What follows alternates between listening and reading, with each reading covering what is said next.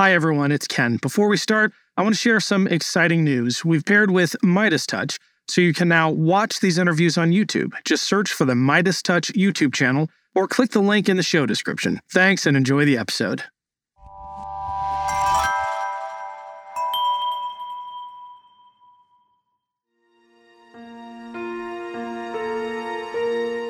Looking at the neighbors and seeing, is there a shared identity? You both live on the same road. And I'm not saying kumbaya, we all love each other. I'm just saying complicate your identity. Think about whether your side has blind spots and whether the other side doesn't, because that's the first part of outreach.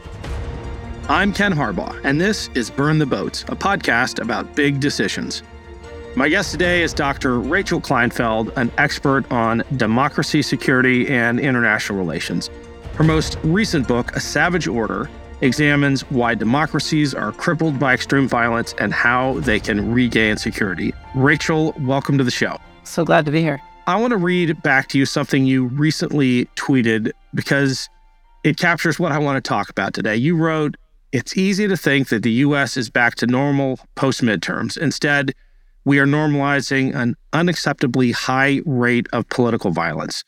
We have always been a violent country, especially when compared to other liberal Western democracies. What makes the political violence we are now experiencing different? Why is it so dangerous?" So America's always had a lot of political violence, back to our founding, but then it grew under the Know Nothing Party in the 1820s and 30s. It grew under Jim Crow and lynching and voter suppression. And it grew in the 60s and 70s, of course. But what's different now is that it's mainstreaming. So in the 60s and 70s, you had violent fringes, mostly on the left, that were committing a lot of violence, the Symbionese Liberation Army and the Weathermen Underground and so on. But they were disavowed by major political parties. And then in the 80s and 90s, you started to get militia movements and anti-abortion and more right-wing violence, but still disavowed by major political parties. What we started seeing over the last 5 or 6 years now is that violence is not only not being disavowed by major political parties, but by the right, I should say. It is still being largely disavowed by the left, although not entirely. It's also mainstreaming so that you're seeing these greater numbers of people justifying violence. Instead of it just being young, unemployed men without kids, without being married, that's who usually commits violence all around the world, are these kind of rootless young men.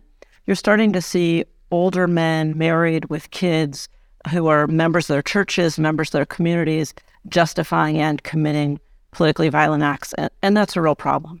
Are there analogs in American history that we can learn from? And it's a leading question because we had Dr. Kathleen Belew on, who talked about the last time such political violence was mainstreamed with the rise of the KKK and the cover that a major American political party gave it. What can we learn from our history about what happens when political violence makes its way into a major political party? So it's a great point. The KKK has risen a couple of times, and it's a nice way of tracking this, sadly enough.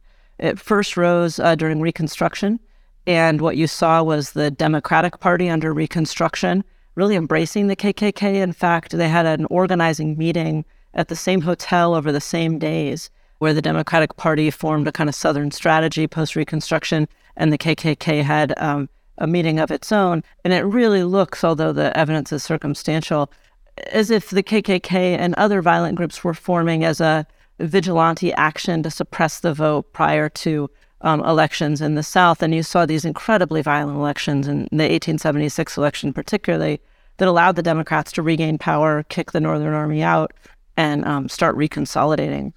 The KKK came back in the 1920s, and there again you saw it infiltrate both political parties. And so you actually had a lot of KKK members who were right and left, members of the Democrats and Republicans. And what you saw then was a lot of violence directed against minorities and immigrants, so Germans, it was World War I, Italians, that sort of thing. And gradually that went back down, and then it came back in the 60s and 70s. And I would say the last time we saw this kind of organized, structured political violence was actually in the 50s, right before that, after Brown versus Board of Education, when you had a strategy in the South of massive resistance to that social change. And political leaders quite openly would speak about their need for that kind of resistance. And you had white citizen councils in a lot of southern states form among business people and kind of respectable people. But then you had these KKK and vigilante groups forming among more violent individuals who are willing to kind of work in parallel. You have cited alarming statistics about the number of Americans who think we are on the brink of civil war, over half of Republicans, and shockingly to me, nearly a third of Democrats. Why do you think we are at this point where so many Americans think this is an inevitability? A lot of signs of civil war are there, is why I think. Now, a strong democracy with strong institutions like America has never fallen into civil war. When we had our civil war before, we had, I think, 11 or 12 times smaller, just a tiny military, huge amount of corruption. We were just an entirely different country. And so, on the one hand, we have strong resilience factors, but we also have a lot of the risk factors in terms of the violent rhetoric that conflict entrepreneurs are really amping up. A lot of people look to the number of weapons in private hands as a reason to be worried. That's actually not a good tell, as it were. We don't see a lot of correlation between that and violence, but we do see correlation between weakening institutions and the ability to have violence. And we are seeing that. Abraham Lincoln predicted the Civil War decades before it happened. He famously gave a speech saying that America would never die at the hands of foreign enemies, but we might die by suicide. And it's because he saw targeted hate. It was a speech right after a series of lynchings and kind of mob actions against African Americans, and he could see the rule of law decline and how that could lead eventually to civil war. And that's what we're seeing now. We're seeing political violence up 5 times, threats against members of Congress up 10 times, that kind of thing. You referenced these indicators of impending civil war, and there's this checklist that's been making the rounds that has become quite popular. What are some of the other items on that checklist that last time I looked at it, every box was ticked when you think about countries that have the preconditions set for massive civil strife? Yeah, I held a conference with a group called the Bridging Divides Initiative in 2019, the fall of 2019, where Neil Parker, who now works with Search for Common Ground, created a checklist based on international factors that led to civil war. And even then, a lot of those things were checked, a lot of those boxes were checked, and it's worse now. One thing you look at is polarization, not just of political parties, but a real factionalization or a fractionalization of their constituencies by identity. The more those identities are stacked, the more problematic. So if you're voting for a political party, but you could look like anything, that's not so dangerous. But if you know by looking at someone what political party they're likely to vote for, that's more dangerous. And if you know by knowing someone's religion what political party they'll vote for, where someone lives, that's even more dangerous. And we're starting to see that. So these stacked identities where your race, your religion, your gender even, and so on, are all forming a kind of composite identity that makes you much more risky. When you start seeing political leaders who are willing to then play on that composite identity to build an us-them kind of polarization, that becomes pretty risky. Conflict entrepreneurs play a really big role in civil war. They tend to start coming from both sides. Right now, we're mostly seeing them from the right. If we start seeing more from the left of these conflict entrepreneurs, that'll be even more dangerous. The structure of violence, I should say, is very different on the right and the left, which is why I think the right expects it more. The right is getting these conflict entrepreneurs. They're getting these signals that their identity is so much under threat. On the left, partisan Democrats are actually much less willing to justify violence than people of the left who don't see themselves as democratic. People on the left who see themselves as kind of too progressive for the Democratic Party are more likely to justify violence. And I think that discrepancy means that we're not quite equal. We're not at a kind of equal civil war standing. One side is much more belligerent than the other, as it were. Is there some constitutional difference, and I don't mean in the legal sense, I mean in the deep definitional sense, between the mindset on the left and the mindset on the right that these days leads the right to violent solutions for societal problems? I'm just thinking about a past conversation with Miles Taylor we had on here, and my reaction was, the right seems motivated today out of fear and revanchism and a desire to turn back the clock, and violence is suitable for that. The left at least constitutionally, is motivated by this idea of progress, for which, a violent solution is anathema. Is that too naive? Is that just the Democrat in me speaking, or are there, deep personality differences that drive people on the right to violence? So personality is what's most correlated with violence. After you get past the fact that most violence is committed by young men, then it comes down to personality. And you find that aggressive personalities, and there's a scorecard for it that social scientists use, much more likely to commit violence. We also see really strong correlations with domestic violence and with misogyny, particularly kind of a dominance, this idea that men should be dominant in society. You see people justifying violence because they're racist, and they score high on various indices of racist belief, but they don't actually commit it. The ones that are committing it more seem to have more issues with women. And of course, those things are highly correlated. So yes, it's a personality. It's a personality that says men should be dominant. I'm a man. Generally, most violence is committed by men. And to reassert my dominance in the face of a sense that I'm kind of losing status or that things are getting out of control, I'm going to resort to violent measures. But you take that personality set among a broad group of people, and then you put an ideology on top of it, because most people who are kind of normally socialized just don't commit violence, whether they want to or not. First of all, they know they'll be punished for it in most countries, but also it takes a lot to get someone to commit violence. So atop that, you have to lay a foundation of dehumanization. You kind of make the other side seem less than human, talk about them as groomers rather than as people, or pedophiles, or use other kind of coded language.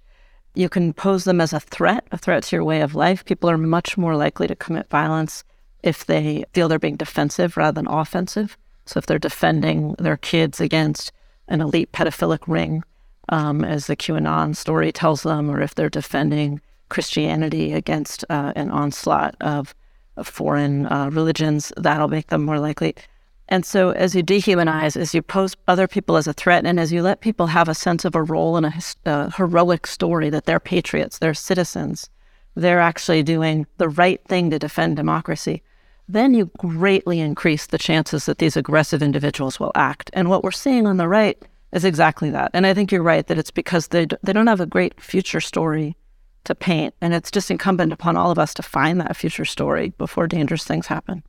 I like that framing, finding a future story. The dominant response on the left right now seems to be to inform better, to tell the truth as best the left can about the nature of the Democratic Party, and to just pump more information into the information ecosystem that Democratic politicians aren't, for example, groomers. And I just think that might be hopelessly naive in a current context where that information isn't getting through the Fox News filter, much less the Newsmax filter or the other right-wing outlets where these people who tend towards violence get their information. Is there another way besides hoping that disinformation can be countered with the truth? So you're absolutely right that there is no quality research that suggests that the truth will win out or that it can beat disinformation. Just none. Everything points in the other direction. And people remember stories much more than they remember facts.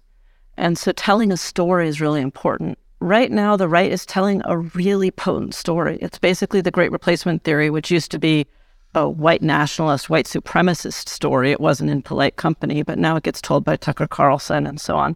It's this idea that white Christian people, and particularly men, are being replaced by elites who want to push up women and minorities and push down these white men, and particularly rural men and so on. And those elites might be Jews who are bringing in foreigners. They might be business elites and corporations. They might be Democratic elites who are linked to pedophiles. But in any case, what they're trying to do is push down this majority group of Americans who used to run the country and push up themselves in these other groups. Now, that is a strong story. It's really easy to remember.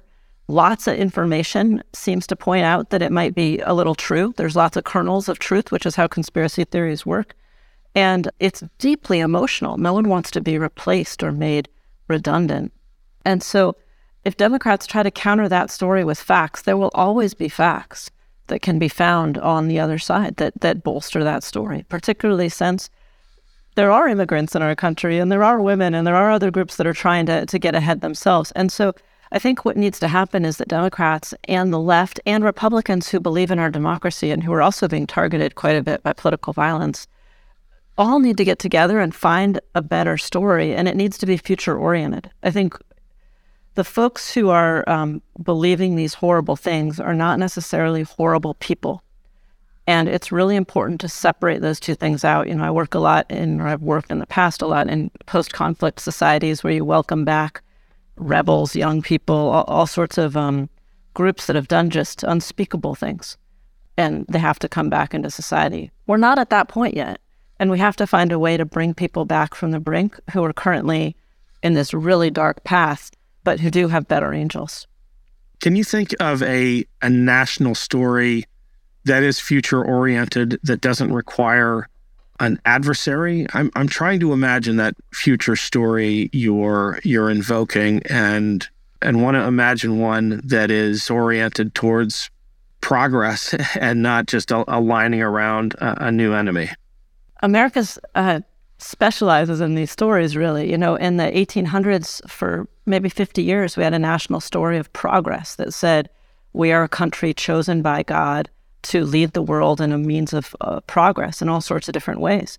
It deeply connected with America's religious roots. It allowed people to think of progress in various different ways, and they did interpret it in various different ways. But it also led to a lot of self-improvement and a lot of good things. So you had right and left interpreting that basic story differently, but it drew on this deep sense that we were chosen, again, a historic, heroic mission. We all have a role in that heroic mission.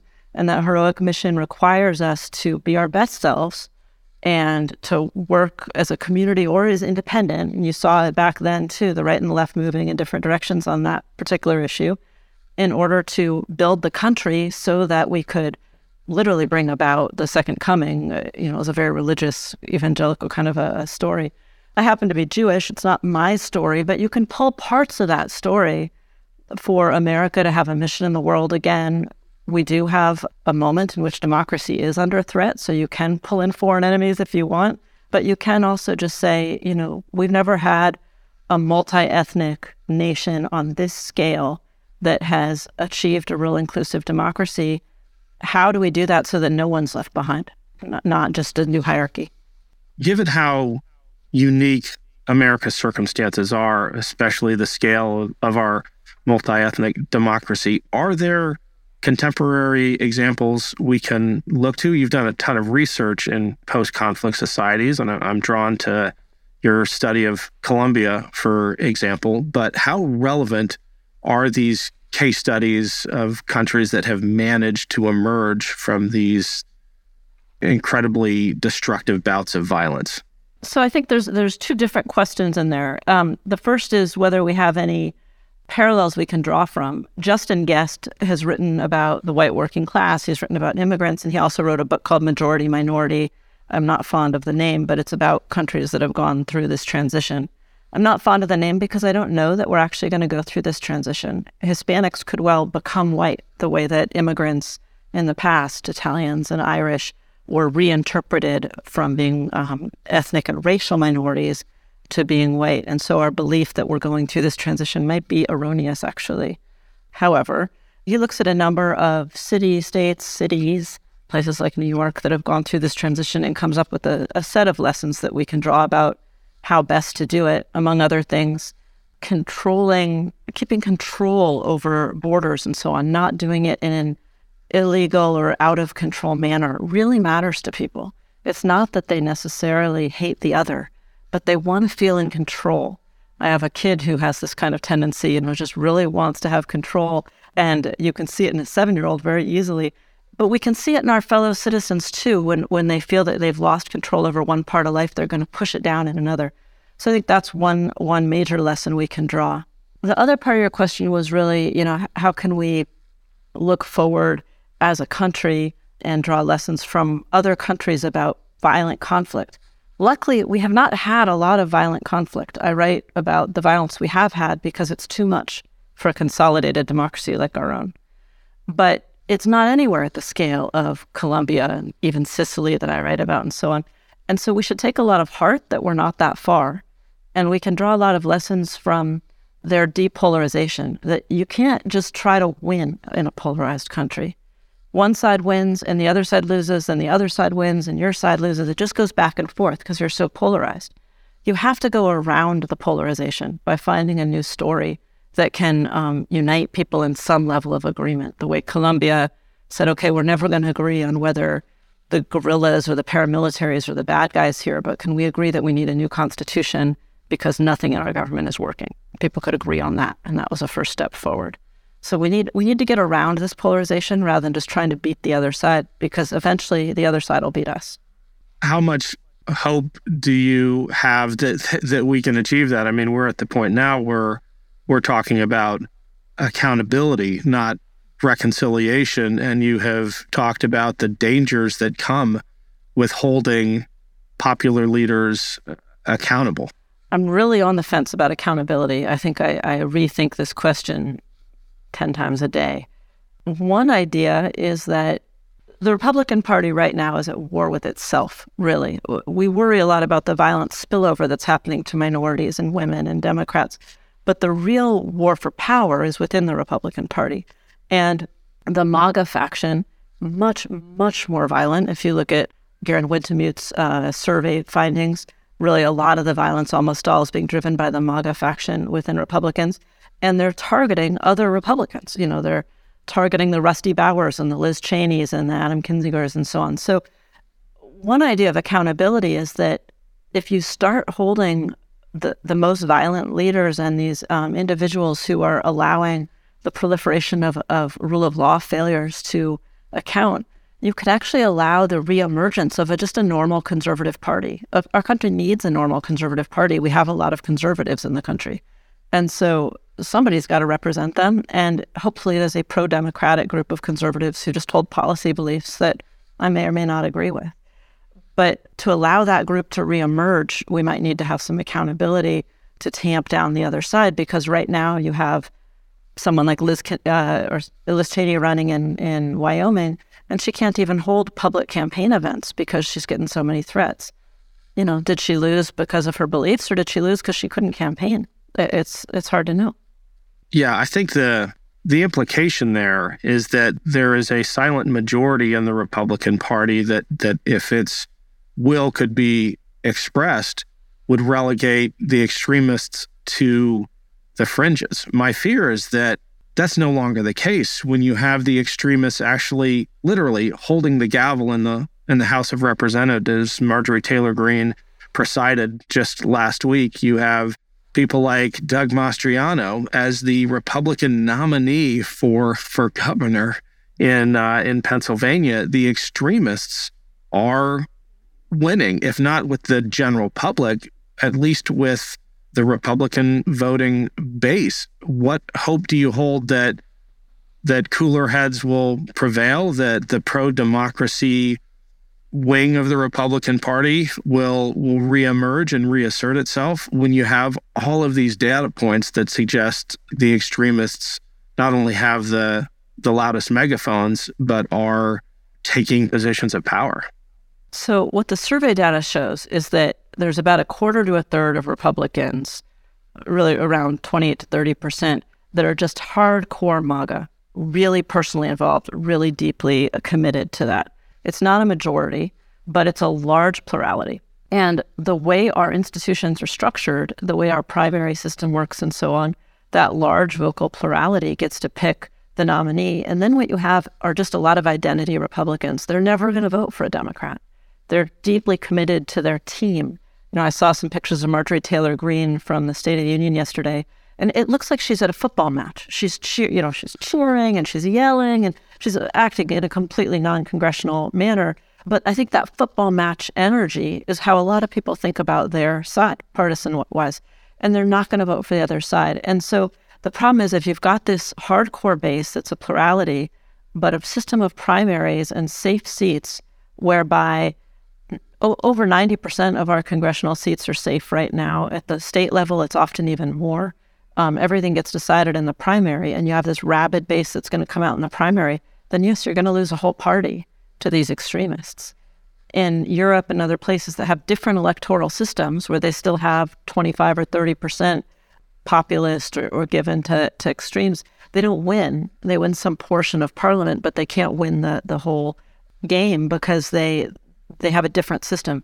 We need a different system. And it's one of the reasons I've argued a lot for a whole bunch of flavors of different systems, from what we have in my native Alaska, which is now kind of Final Four, to Final Five. And Nevada just voted in favor of thinking about that. Massachusetts and Maine have been experimenting with ranked choice voting. But basically any system that takes power away from the primary and lets general election voters have a stronger say is going to reduce the extremism and let the Republican Party come back to the majority of Republicans.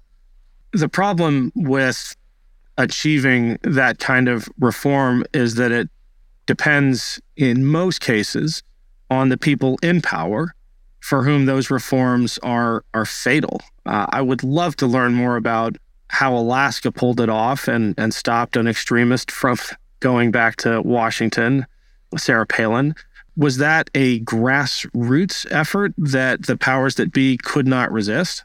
So the effort to build these more open systems that eschew primaries is both grassroots. It's extremely supported by a lot of rank and file people, and there's some national organizations. And the basic strategy is to look at states where you can win by referendum. So you can go to the people and ask, because you're absolutely right, power holders of both parties do not like the way that they achieve power to be disrupted, because they're, if they're holding power, they're good at the game and they want to keep the game's rules the way that they are.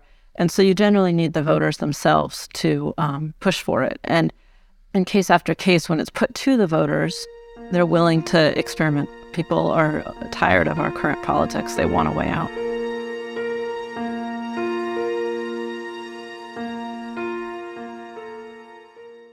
Welcome to Anthology of Heroes, the podcast that explores the most pivotal moments of history through the eyes of those who lived it. In this podcast, we don't spend our time recounting facts and dates. Instead, we follow in the footsteps of national heroes, kings, or ordinary people who lived and breathed the moments that shaped our world. We're not hemmed in by eras, borders, or religions. Instead, we seek out the tales of those who defied the odds and fought passionately for their beliefs. Whether they're right or wrong is up to you to decide. From Vercingetorix's doomed rebellion against Rome, to Osceola's unshakable war against the USA, all the way up to the inspiring Sobibor concentration camp uprising in World War II, each episode is an immersive listening experience, blending music and sound effects to really draw you into the story. Our episodes go for about 45 minutes, making them perfect for your commute, and are crafted using a wealth of historical sources, which I list on our website if you want to learn more. I'm the host, Elliot Gates, and I'm thrilled to have you joining me as we uncover history's hidden gems and illuminate the faded pages of our past. Look out for the Anthology of Heroes podcast on Spotify, Apple Music, or anywhere else you get your podcasts from. Hello, this is Gary Chahot welcoming you to check out the French History Podcast. Our main show covers the history of France from the first humans until present. If you liked Mike Duncan's The History of Rome and wanted a similar program covering the land of beauty, culture, and love, we are exactly that. We also host world-renowned scholars who have delivered guest episodes on their specialties, including 18th century pirates, revolutionary booksellers in 20th century Paris, the special friendship between the Marquis de Lafayette and Thomas Jefferson, and numerous others. Learn what you love and listen to the French History Podcast today.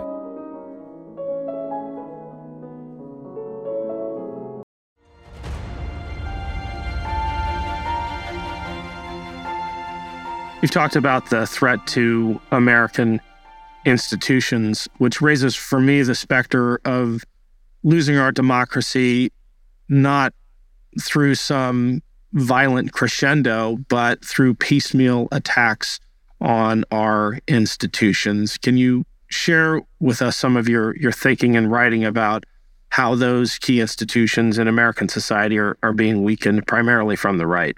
Yeah, so this is actually what most concerns me, because as I said, you don't get a civil war in strong democracies. The institutions stop it, particularly the military stops it before you get to that point.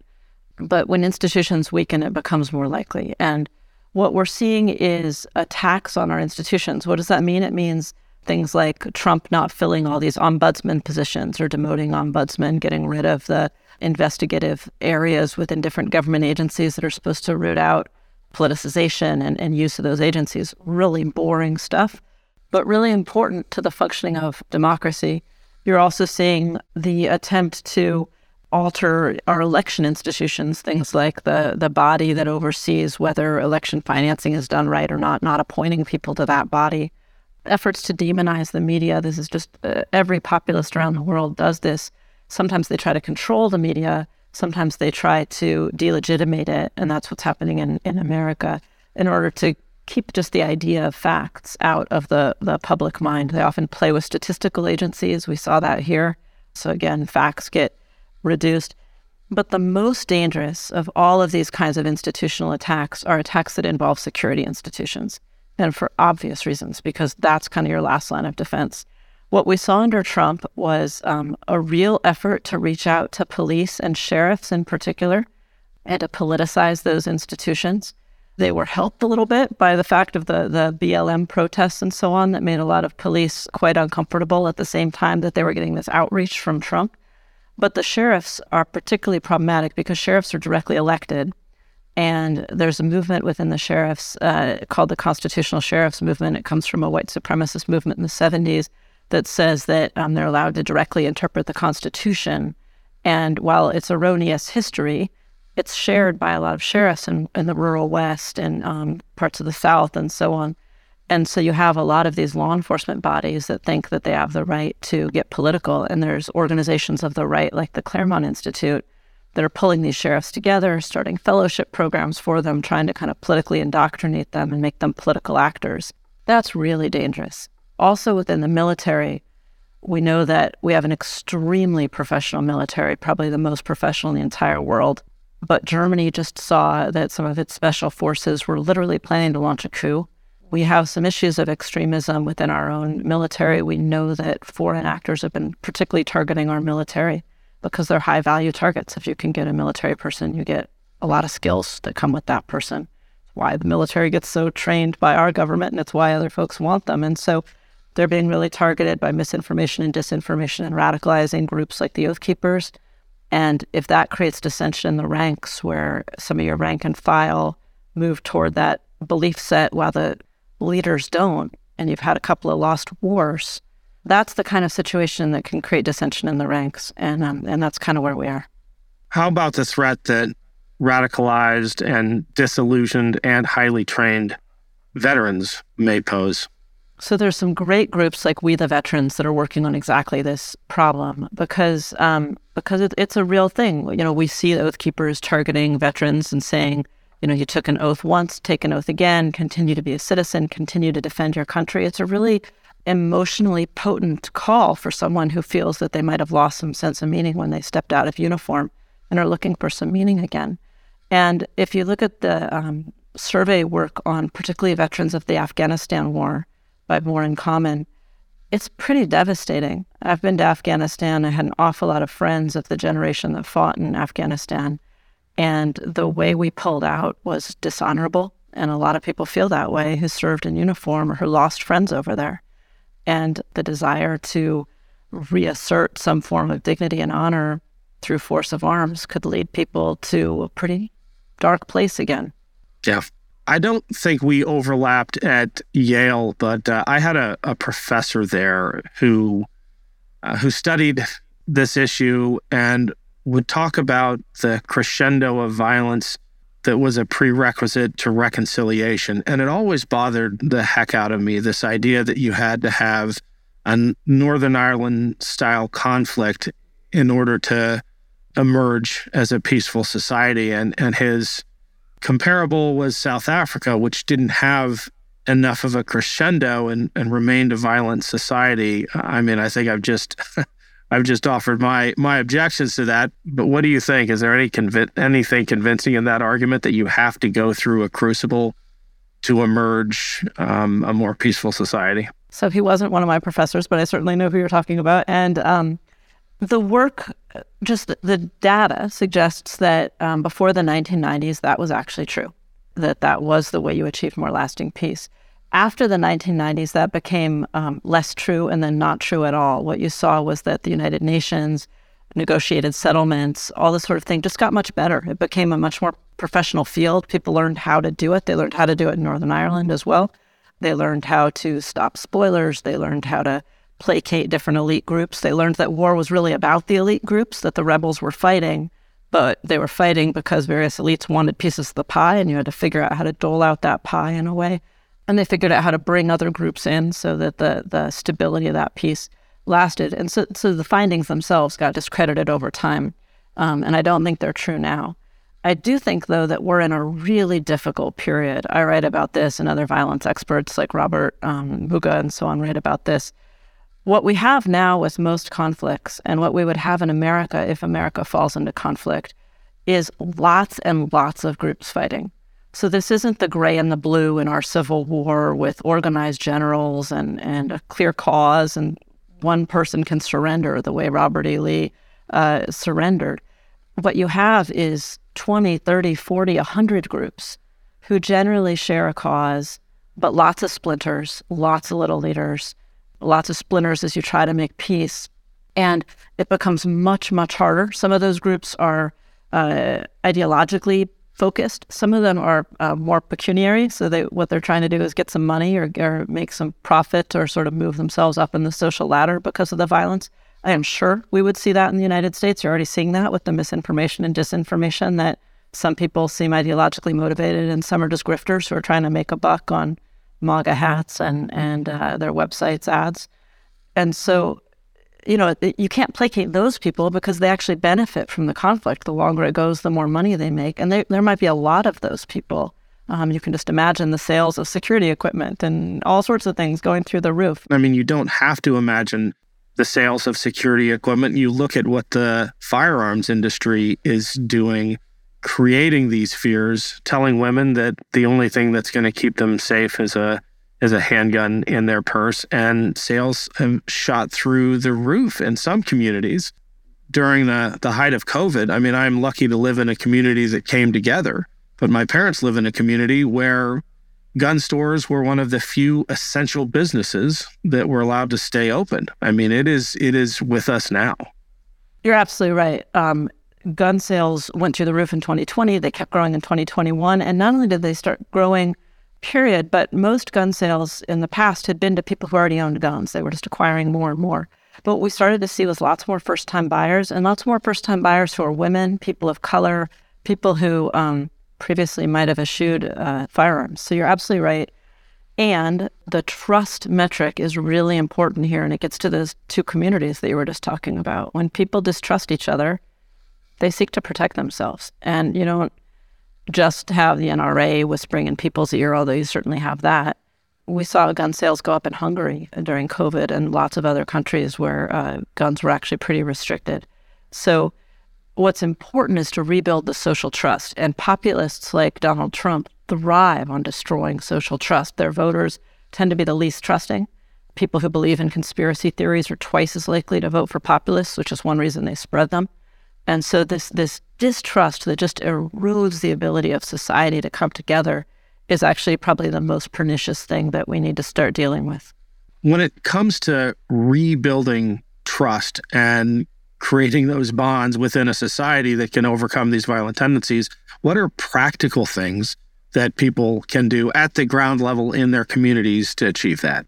So I think different groups can do different things. It sort of depends, where your stand is, where you sit. The person who writes about this best is Amanda Ripley, who's a just brilliant journalist who writes about complicating the narrative and has done a whole book on how you get out of what she calls high conflict that I strongly recommend. So a lot of different things can be done. If you're a journalist or work in the media or have blogs, you need to complicate the narrative. There are people on the right who feel differently about immigration. A lot of business owners are actually quite pro-immigration, anti-violence. There are people on the left who feel differently about all sorts of issues. Some of your most conservative Democrats are actually African-American Democrats who are having a real hard time on abortion issues right now, especially some of the religious ones.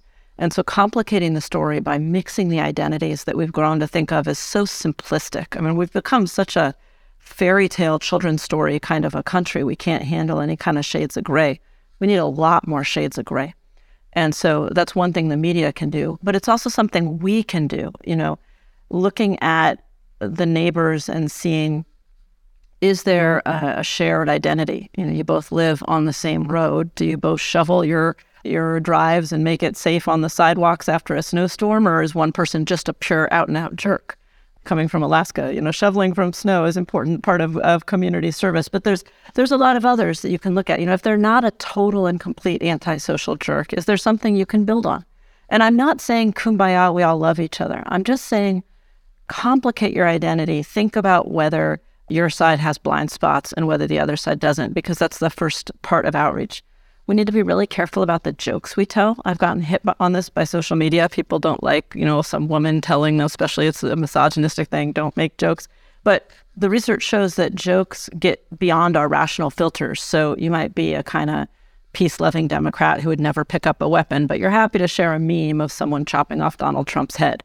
The fact is, because it gets beyond filters, it normalizes a kind of discourse and a kind of crudeness in our discourse that leads to the kind of NTG outbursts that we saw yesterday, and then leads aggressive people to be willing to commit violence. And so it's real important to kind of be aware of that. And then I think all of us need to be aware of where we're creating a sense of threat, because when people feel threatened, they're operating from fear, and people who operate from fear get defensive, their IQs go down. There's all sorts of psychological things that happen when people are scared. And their desire to buttress their identity grows. And so just like, if you're married and you push the button of your spouse that is going to make them feel defensive, your fight is not going to go in a good place after that. Both sides in America keep doing that. We keep pushing the other's button and then stepping back and saying, but I'm rational and I'm just arguing. That's not how you get past this. And I think the base idea is that we have to want to get past this. I don't think a lot of people do. I think it's actually much more pleasant to feel that your side is right and that you can just crush the other side. And that's really where most people are. The problem is we're really pretty 50-50 as a nation. We're not going to crush the other side. There are about 30 states that have Republican trifectas and triplexes. That means the governor, the attorney general, both houses of the legislature. Basically, up and down, everybody's Republican. You're not going to turn those states Democratic.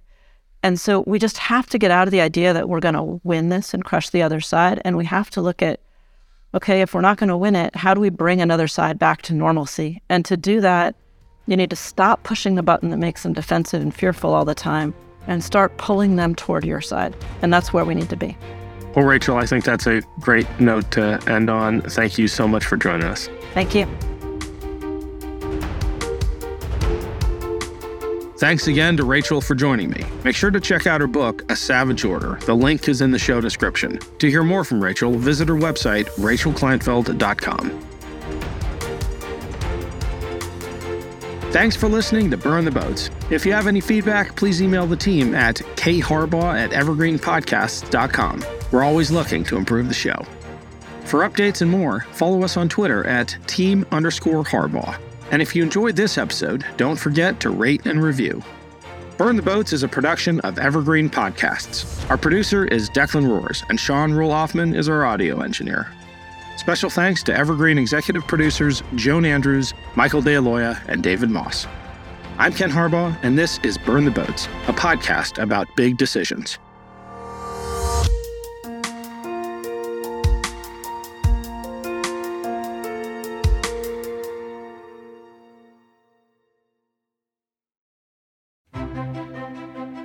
Faith in the news media has been challenged, making it even harder to get stories told.